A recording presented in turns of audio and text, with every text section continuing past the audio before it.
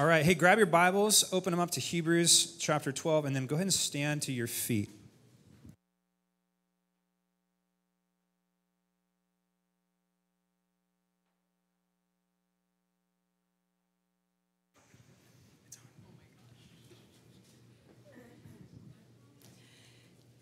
Hebrews 12:12 through 17. Therefore, lift your drooping hands and strengthen your weak knees and make straight paths for your feet, so that what is lame may not be put out of joint, but rather be healed. Strive for peace with everyone and for the holiness without which no one will see the Lord. See to it that no one fails to obtain the grace of God, that no root of bitterness springs up and causes trouble, and by it many become defiled. That no one is sexually immoral or unholy like Esau, who sold his birthright for a single meal. For you know that afterward, when he desired to inherit the blessing, he was rejected, for he found no chance to repent, though he sought it with tears. This is the word of God. That's my bride right there, just so you know. Let's pray. God, we just heard your word read. Now we want to be encouraged by it. We want strength to run this race that you tell us to run in faith, by grace through faith. God, I pray that you would put endurance and strength back into your people today. You put hope in your people today, that you would give them the energy by your Spirit through believing the gospel again, that they would leave this place with that much more excitement in what you're doing in their life and excitement for the promises to come, and that, Lord, you would supernaturally fix our eyes on all that we have to expect by all of your promises. And we pray that in Jesus' name. Amen. Amen. Okay, you can be seated.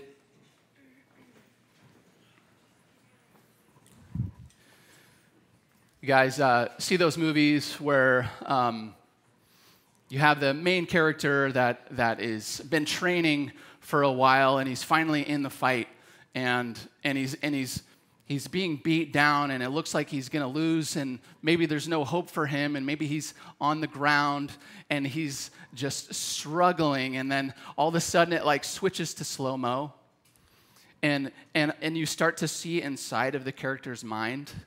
And you start to see him have flashbacks of his training and his coach, like saying these words that are just like key and core to like what it means to fight. And all of this as he's remembering, and as in the background and everything's in slow-mo, and the coach and all the people that are cheering him on, they're like, get up, get up. And in slow motion, he's like remembering all of those things that he was taught.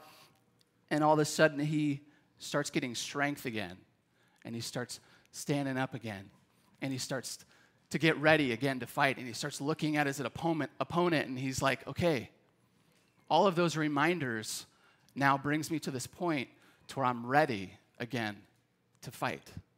That's exactly what the book of Hebrews is doing in this moment. He's telling the Hebrews, now after all that I've said, after all of this good gospel news that I've given you, now get up and run again. But the problem is if you haven't been running for a while, you kind of forget, what does it mean to run? What does it even look like? What are the basics and the mechanics? So you have to kind of remember where you came from. You have to remember who your master is, what your training was, and what are the basic essentials of that. And I think that in this passage, we have the author basically saying, all right, here's what it looks like. You're going to start running again. Here are the basics. And I think it's all rooted in gospel. And I want to show you that. It's not in our own strength that we're going to read any of these or obey any of these things that we're going to read. It is by grace through faith in who Jesus is, who our master is, and who he is as the ultimate faith racer. My mouth got dry really fast. So it says in verse 12, and 12 and 13, therefore lift your drooping hands and strengthen your weak knees and make straight paths for your feet so that what is lame may not be put out of joint, but rather healed. So continually, we have to always remember when we read a passage like this, it doesn't stand alone. We have to remember all the stuff that we've read before. So what is he getting at? Well, remember in verse 3, he says this, consider him who endured from sinners such hostility against himself, so that you may not grow weary or faint-hearted. So he's saying, all right, remember Jesus, remember the gospel, remember who he is, and now he just got finished telling them, don't be weary from your trials. Remember that even God uses even your trials to strengthen you and train you. And now he's saying, all right, I've given you all that you need to run. Now get up and run. And he's saying, take your drooping hands. That's a picture of a tired body. And your weak knees, and you're just like scraping by. And then he tells them to take what is lame and not put it out of joint, but rather be healed, and to make straight paths for our feet. Well, what does that mean? To make straight paths for your feet means to look forward and to consider the path before you and clear out all the stuff that's in the way. It means to get all the sticks and the rocks and things in the path and kick it out of the way and get it out of the way so that when you start running again, it's straightforward, so to speak. So he's saying, do all that you need to do based on all that I just told you and start running again. But all based on the master's training. See, he just spent 11 chapters, guys. We've been going through this awesome letter to the Hebrews. And we've been reminded of what? Jesus is better. Jesus is better. Over and over and over. He's better than anything that we can be tempted to turn back to. And now he's bringing it to the real application. And he's going to say some things that are very practical and even,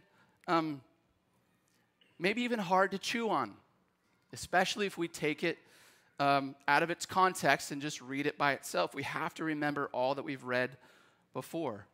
He's giving them all that they need to endure, all that they need to run this faith race. And he's reminding them, all right, here's what it looks like. And I want to show you that all of these things that he says, these are actually, they don't come from our own strength. They're actually the qualities of Jesus himself.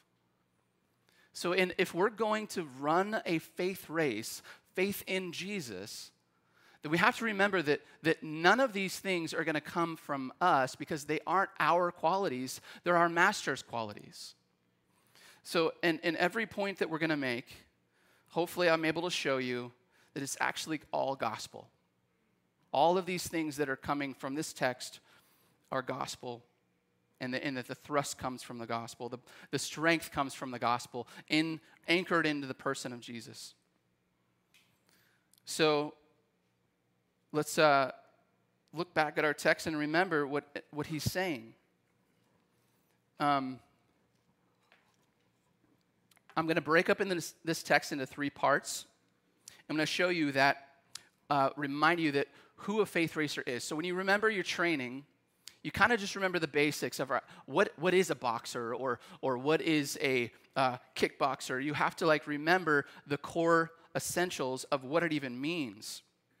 So I think he draws out 3 things in this text. Number 1, faith racers reach down and pull others up. Number 2, faith racers reach out and pull others in. And 3, faith racers reach in and pull others out. And I'll unpack that as we go. So number 1, faith racers reach down and pull others up.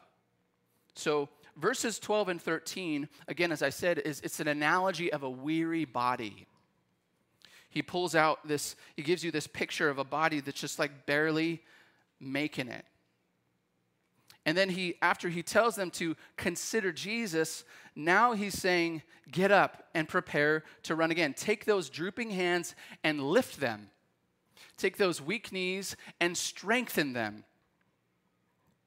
And run. There's two layers to this, I think. Last week, Sam covered the first layer, which is to the individual. So you, as an individual, get up and run. But there's a second layer to this that I think is really important, and that is collectively. That we, as a church, run. And so it's really interesting that if you look at this passage in the Greek, it actually doesn't say lift your drooping hands or your weak knees. It actually says the drooping hands and the weak knees.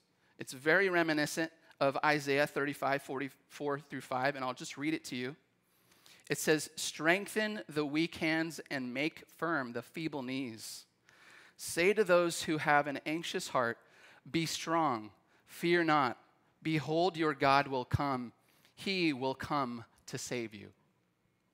So the idea is to look around you and go, it's not just me who has this problem of weakness and discouragement. I look around me and I see it all over the place. And you begin to kind of change your mindset to not just my need to run, but what it's going to take for my brothers and sisters around me to run. So I really do think that this whole section is kind of like a body life section. And there's a couple more reasons why I think that. In verse 14, it actually says that without holiness and peace, that no one will see the Lord, is what it says. No one will see the Lord. That's not just a reminder that I won't see the Lord without holiness. Then nobody will. Nobody around me, nobody in this church will see Jesus without holiness. And in verse 15, there's another reason why I think this is a body life passage. You see where it says, see to it that no one fails to obtain the grace of God? That word, see to it, or that phrase, see to it, is actually one word in the Greek. It is the word for overseeing. It's what a pastor does. It's basically taking upon a responsibility upon yourself to oversee the flock, to look around you and go, who is here and what kind of needs are here, and you watch out for one another. So as he's saying, see to it that no one fails to obtain the grace of God, read that.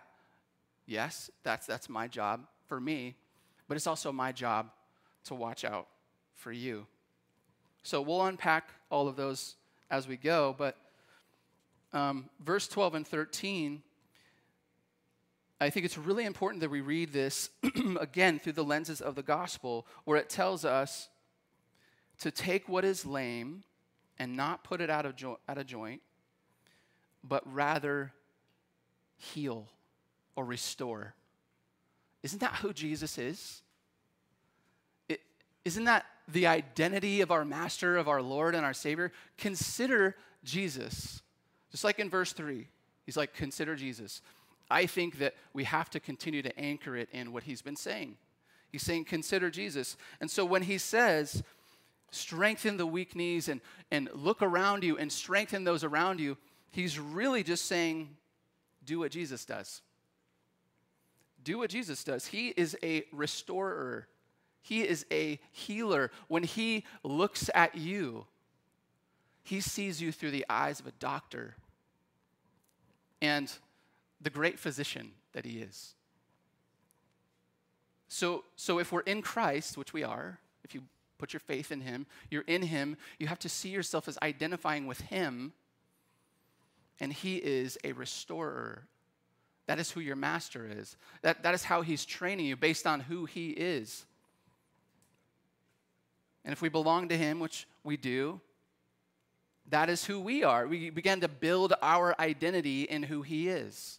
So if if this is how he runs the race of faith, this is how we run the race of faith in him, by being a restorer, by being a healer, by being the one who looks around us and we become like Jesus when we reach down and pick people up. That is who we are. See, okay, again, we can read this and have confidence in ourselves that we can do this. We can't. Faith means putting your confidence in Christ. So our confidence to be able to, that's a big task.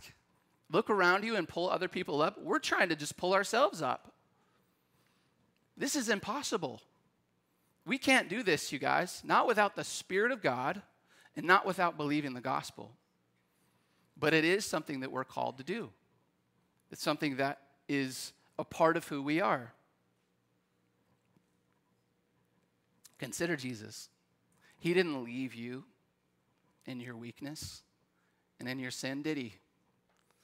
He found you weak and helpless, and he gave you his mercy, and he helped and reached down and pulled you up and saved you.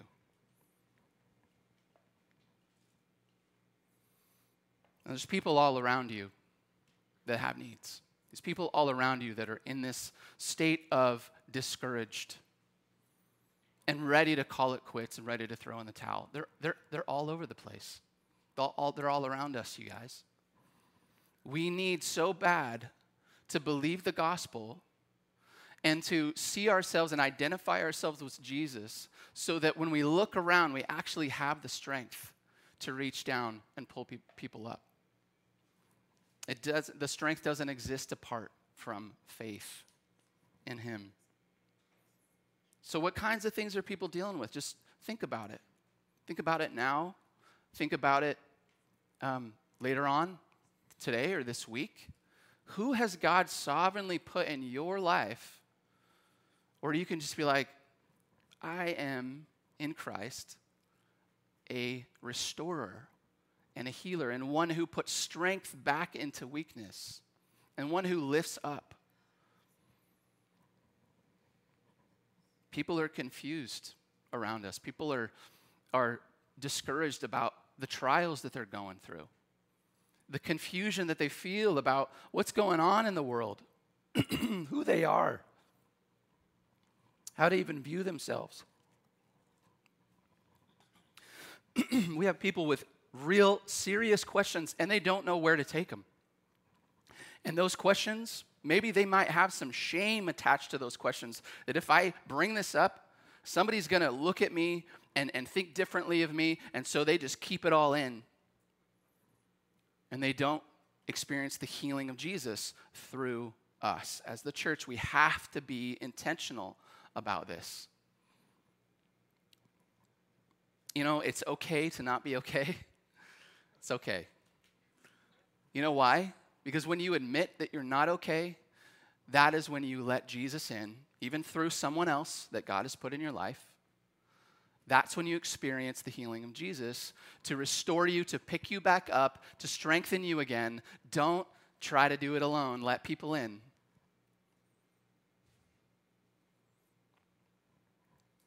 We as a church really should be the most understanding, compassionate, and healing people. We should be. That's what the church should be. But that is a really big should. And that could really weigh you down like, oh, I just need to be this person. No, believe in the gospel. Believe the gospel. That's who Jesus is. And just live out of that. So, faith racers reach down and pull others up like Jesus. Number 2, faith racers also reach out and pull others in. Look at verse 14. It says, strive for peace with everyone and for the holiness without which no one will see the Lord. There's 2 things that I see that the author telling us to pursue here, peace and holiness. I think there's a reason why these are partnered together. They're paired together. Because to be holy is to pursue peace. And to pursue peace is to be holy. They're paired together for a reason. It just said a few verses earlier that the peaceful fruit of righteousness, after we're trained by our Heavenly Father, our loving Father, that through those trials as He's training us, that what's produced out of it is the fruit of righteousness to those who have been trained by it. But it says the peaceful fruit of righteousness. Consider Jesus again. Who is he? He's the Prince of Peace. He is the one who has made peace. He is the ultimate peacemaker. The one who told us, hey, blessed are the peacemakers. They're the sons of God. Why does he say that? He himself is the peacemaker, the Son of God. So when we're told to be peacemakers, that isn't us going, man, I just need to find it somewhere in here to be strong enough to make peace when there's conflict or when someone hurt me. No, believe the gospel. Because Jesus himself is the one who made peace with us. He took our enmity with the Father and our sin, and he died on the cross. He became our propitiation so that there's nothing now between us and the Father anymore, and there can be peace between us and God. So when we're told to strive for peace and holiness, we can read it differently when we consider that we are just to believe the gospel in doing this. This word strive, some people don't like the word strive in the Bible.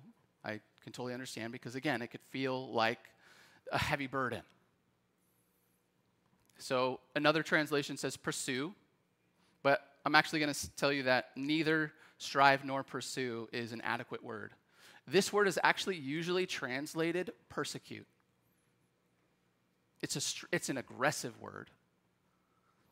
It reminds me of Taco Tuesday when we saw a dog chasing after a goose. Who was there for that? It was hilarious. But like this is what it's talking about. This is the kind of pursuit that this is telling us to do with peace with one another. Aggressively go hard after making peace with one another is what it's telling us. The cool thing is that the partnership between peace and holiness, making peace is how we are holy. Making peace is how we are holy. And I think the author gives us a really good glimpse when he says, without which no one will see the Lord. Think about that for a minute. Who is Jesus? He is the Holy One. And in all of eternity, in eternity future, in the new heaven and new earth, there will be nothing but holy. The holy, holy, holy God will be there, reigning. But anyone who's going to be in his presence at that time also has to be holy, set apart. And we know how that's possible. It's possible through the gospel. Because God, by his grace, chooses us and sets us apart and makes us holy. But think about what it's going to be like in the new heaven and new earth. In what way is it going to be a place permeated by holiness? Well, one way is because it's going to be permeated by peace. There won't be one moment where one brother turns against another brother. It won't happen because our sin is finally going to be removed. So think about this. The identity of Jesus is that he is a peacemaker. The ultimate reality of where we're going to be and who we're going to be for eternity is dwelling in perfect peace. So who you are ultimately is one who dwells in peace and makes peace. That is who you are in Christ because you're in him.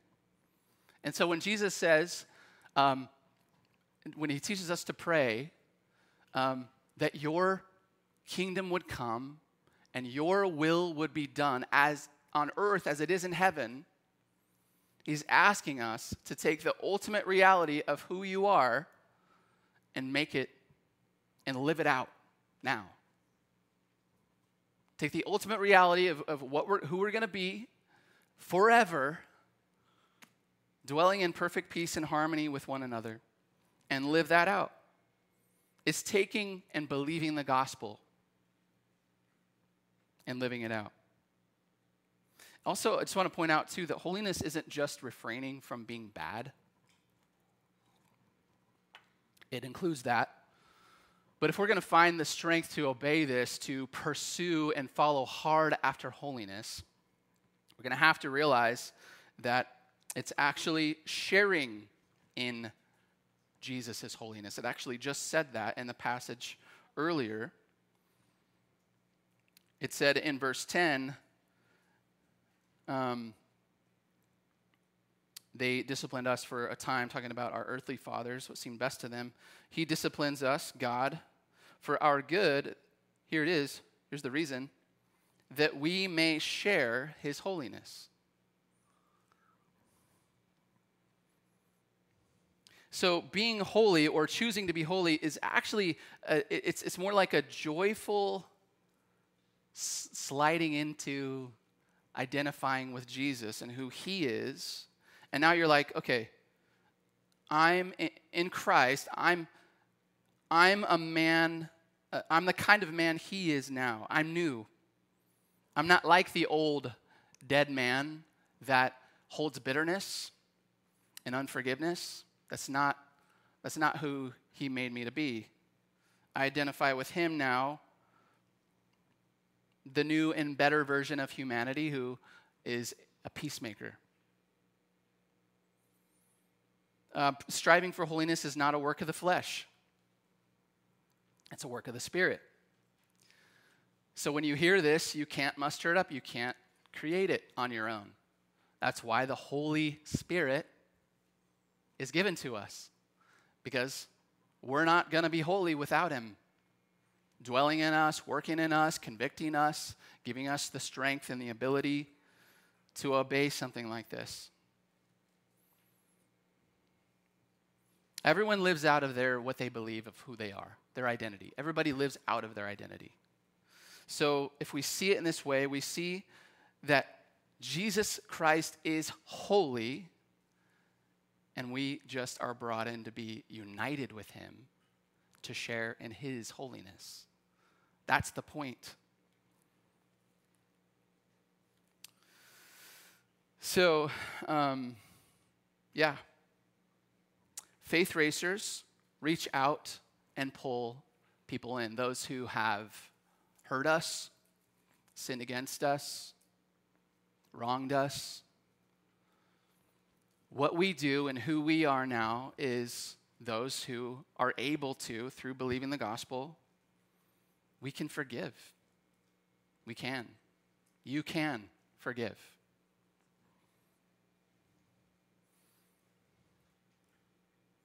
Think about how Jesus pursued us with this kind of love, even when we were aggressively opposed and fighting against him. He pursued us in this way. Just to ask you, and I was asking myself this week, how are you doing in this area? Because if you've got bitterness and unforgiveness in your heart, and you're not able and you're not pursuing peace like this, you're actually not running well. You're actually the one who has the weak knees or the one that's drooping. You're not running well if you're not pursuing peace like this. Which is why he's telling us, hey, get back to the basics. One of the basics of running is, running the faith race is pursuing peace. Faith racers reach out and pull others in like Jesus. Number 3, faith racers reach in and pull others out. Look at verse 15. See to it that no one fails to obtain the grace of God, that no root of bitterness springs up and causes trouble, and by it many become defiled. You ever been put in charge of something? If someone like puts their arm on your hand on your shoulder and says, Ryan, see to it that this gets done. Well, that's what the author of Hebrews is doing. He's saying, see to it that no one fails to obtain the grace of God. What does that mean? Well, I think that if you keep reading, you actually get a little bit more of a definition. You have to consider all that he said before, but you also need to just keep reading and listen to what he says. He actually gives a scenario, an example of someone who didn't obtain, who failed to obtain the grace of God. And in the Old Testament, he gives us the example of Esau. So continue to read verses 16 and 17. That no one is sexually immoral or unholy like Esau, who sold his birthright for a single meal. For you know that afterward, when he desired to inherit the blessing, he was rejected, for he found no chance to repent, though he sought it with tears. When I read this passage, I see, as I hear the exhortation to see to it or to oversee, and I'm thinking about Esau, I'm thinking about how he threw away his birthright. And it's such a sad story, if you think about it. Think about how sad this is. And what he's doing is he's putting this picture in our minds of that, what if this kind of a thing were to happen to somebody right next to you, or in your Bible study, or in your life, or in your family, or in your church. And he's like, take it upon yourself to watch out for this scenario of someone having a similar end as Esau. So when it says that no root of bitterness springs up and causes trouble, and by many become defiled, I've always read that as just like bitterness in your heart and unforgiveness in your heart, which is, it's true that is like poison, but you have to remember that these are Hebrews, and sometimes there are references in this book that we don't quite grasp. And so I found it interesting that Deuteronomy 29, if you want to turn there, Deuteronomy chapter 29 talks about a bitter root. And it refers to a person or a group of people that the Israelites are told to watch out for. So go to Deuteronomy chapter 29, and we'll read real quick verses 16 through 19. He says, you know how we lived in the land of Egypt and how we came through the midst of the nations through which you passed. And you've seen their detestable things, their idols of wood and stone, of silver and gold, which were among them. Beware, lest there be among you a man or woman or clan or tribe whose heart is turning away today from the Lord our God to go and serve the gods of those nations. Beware lest there be among you a root bearing poisonous and bitter fruit, one who, when he hears the words of this sworn covenant, blesses himself in his heart, saying, I shall be safe, though I walk in the stubbornness of my heart. What is it talking about? It's talking about being delivered from the idolaters of Egypt, and then you get all the way to this point of freedom, and your heart is still in Egypt. And you think, well, I think it would be better if I go back. I think going back to where I was rather than in Christ would be better. Does that sound familiar? This whole book of Hebrews, isn't that pretty much what these Hebrews are doing? Isn't that what the author is really trying to get at? Like, don't go back to Judaism. Don't do that, you guys. Jesus is better. And so he's not saying something new. He's actually just rephrasing it and saying the same thing he's actually been saying. So I think that actually Esau is an example of that bitter root. I think he says, watch out for this. And then he's like, all right, here's a story of a real guy that you guys know very well. And gives them a an example. Esau's an interesting guy, though. He actually wasn't a terrible guy. He was a normal guy. Actually, from Esau's dad's perspective, he was the more promising one. When he looked at his two sons, the twin sons, Jacob and Esau, he saw Esau as like the one that he kind of like had that fatherly pride about. Turn with me to Genesis chapter 25. We're going to see real quick, just kind of to get familiar, a little bit more familiar with this story. Genesis chapter 25, let's start in verse 27. Genesis 25, verse 27. It says, when the boys grew up, Esau was a skillful hunter, a man of the field, while Jacob was a quiet man dwelling in tents. Isn't that an interesting comparison? Like, which one do you want to be? I mean, when I read that, I'm like, yeah, I want to be the skillful hunter, the one who's like the warrior and skilled with weapons. I don't want to be the quiet man who dwells in tents. Like, who wants to be that? But listen, God has a different perspective here. Very different. But that's what Esau's father, Isaac, was doing when he looked at the two boys. It says that in verse 28, Isaac loved Esau because he ate his game. But Rebekah loved Jacob. So, all right, so from Isaac's perspective, he saw Esau by the seashore. I actually thought that through, like, I was going to try to not say those two words together, but just, it's going to happen. So yeah, he was the heroic figure. He was the man's man. He was the warrior, and Jacob was the mama's boy, the homebody, the one who liked to stay in the kitchen and cook with mom. But God's perspective was that when he saw, and we know God's perspective because he tells us in our passage right here, he says that he was unholy. That Esau was unholy. Well, what does that mean? Well, another translation might say profane. Really, all that means is you take the holy things of God and you just consider them to be worthless. They don't matter. It's the things that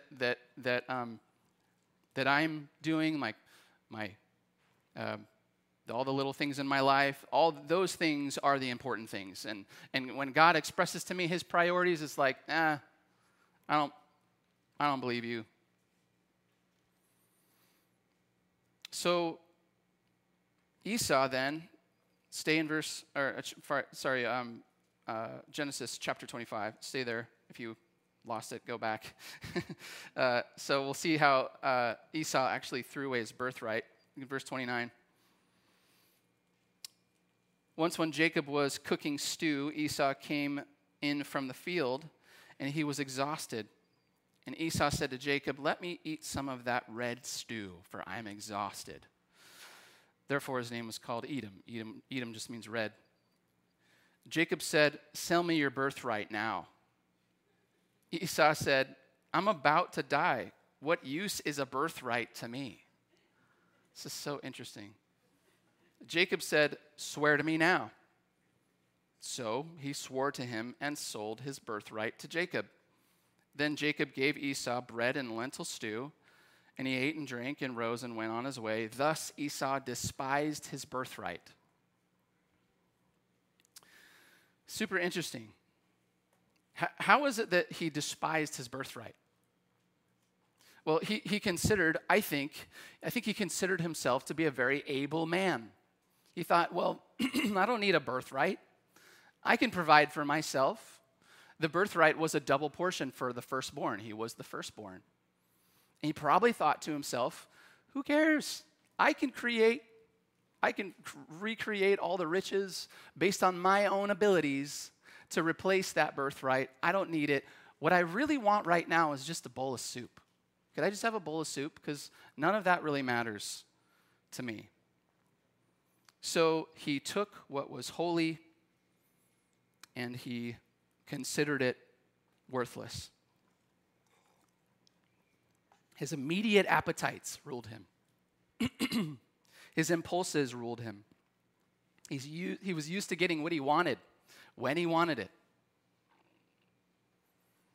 And when you look at verse 17, you're reminded of the sadness of his story. Let's read it again. It says, back in Hebrews, verse 17, it says, "For you know that afterward, when he desired to inherit the blessing, he was rejected, for he found no chance to repent, though he sought it with tears." First of all, to clarify, he wasn't seeking repentance with tears. He was seeking the inheritance after it was too late. He was seeking the blessing after it was too late. He wanted that blessing so bad, and he was too busy just with his squandering away his time and considering it all to be worthless until it was too late.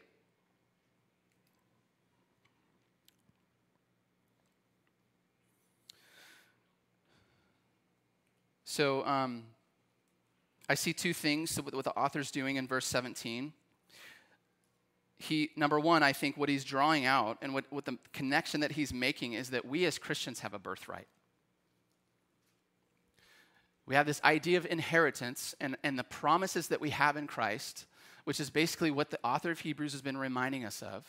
And I think he's kind of paralleling the fact that we have a birthright. You know that Jesus is the firstborn of a new creation. Think about his double portion. And if we're in Christ, we now have his birthright. So we have a birthright. We have an inheritance. We have this expectation of this grace of God to receive and obtain. And so what do you think the author's doing here in Hebrews? He's going, you guys have a hope. You guys have an inheritance. You have a birthright. Don't throw it away. Don't squander it like Esau did.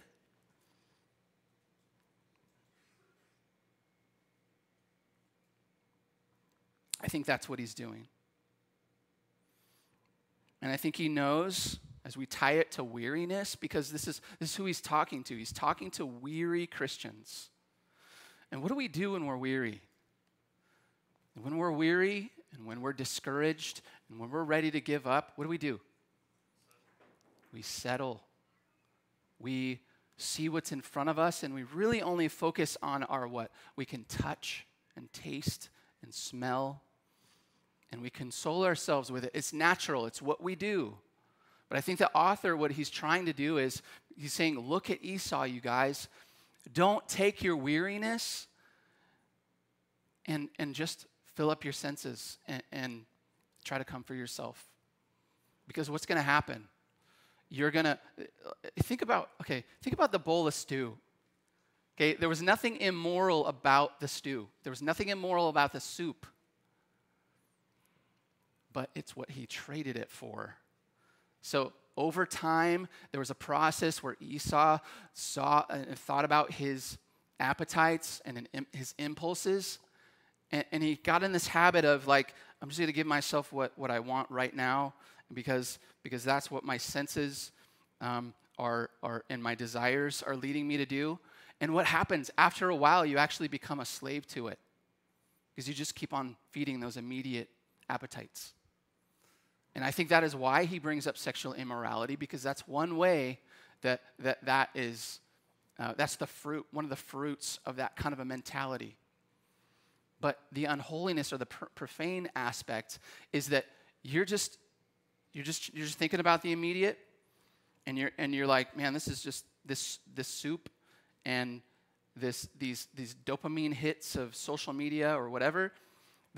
This is just better right now, because this is just what I need right now.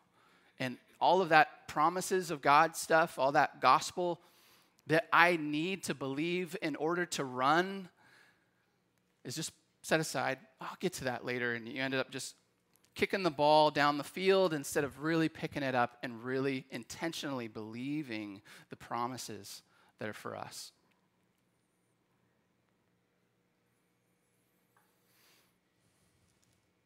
So faith racers reach in and pull others out and find people in this condition. Guys, we're all going to hit this.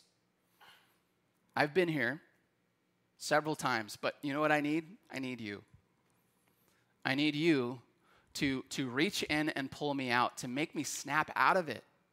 Ryan, wake up. It's like, I picture a scenario of someone with a VR headset and headphones on in a house that's burning down. And they just don't see it, and they don't realize the alarm because all of their senses are occupied. I need you, and we need one another to go, snap out of it. Look at these promises. Look at the gospel. Believe what we have. Remember our birthright. We need these constant reminders. We need this good news. Let's consider again the joy that is put before us in this passage. There's two things that he mentions super quick. And if we don't pay attention, we're going to miss it. Two things he mentions. One is to see the Lord. He talks about not seeing the Lord without holiness. Okay, seeing the Lord. And the other one is the grace of God. Because he mentions in the negative sense that you may not fail to obtain the grace of God. Now think about that. Those are two pieces of good news. Those are two parts of our birthright, our inheritance, what we expect when we finish the race. What are we going to receive?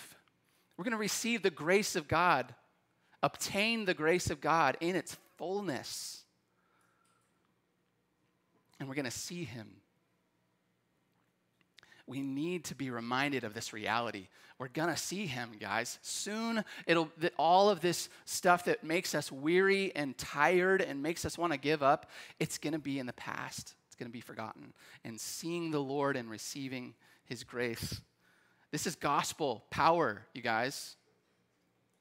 Is it good?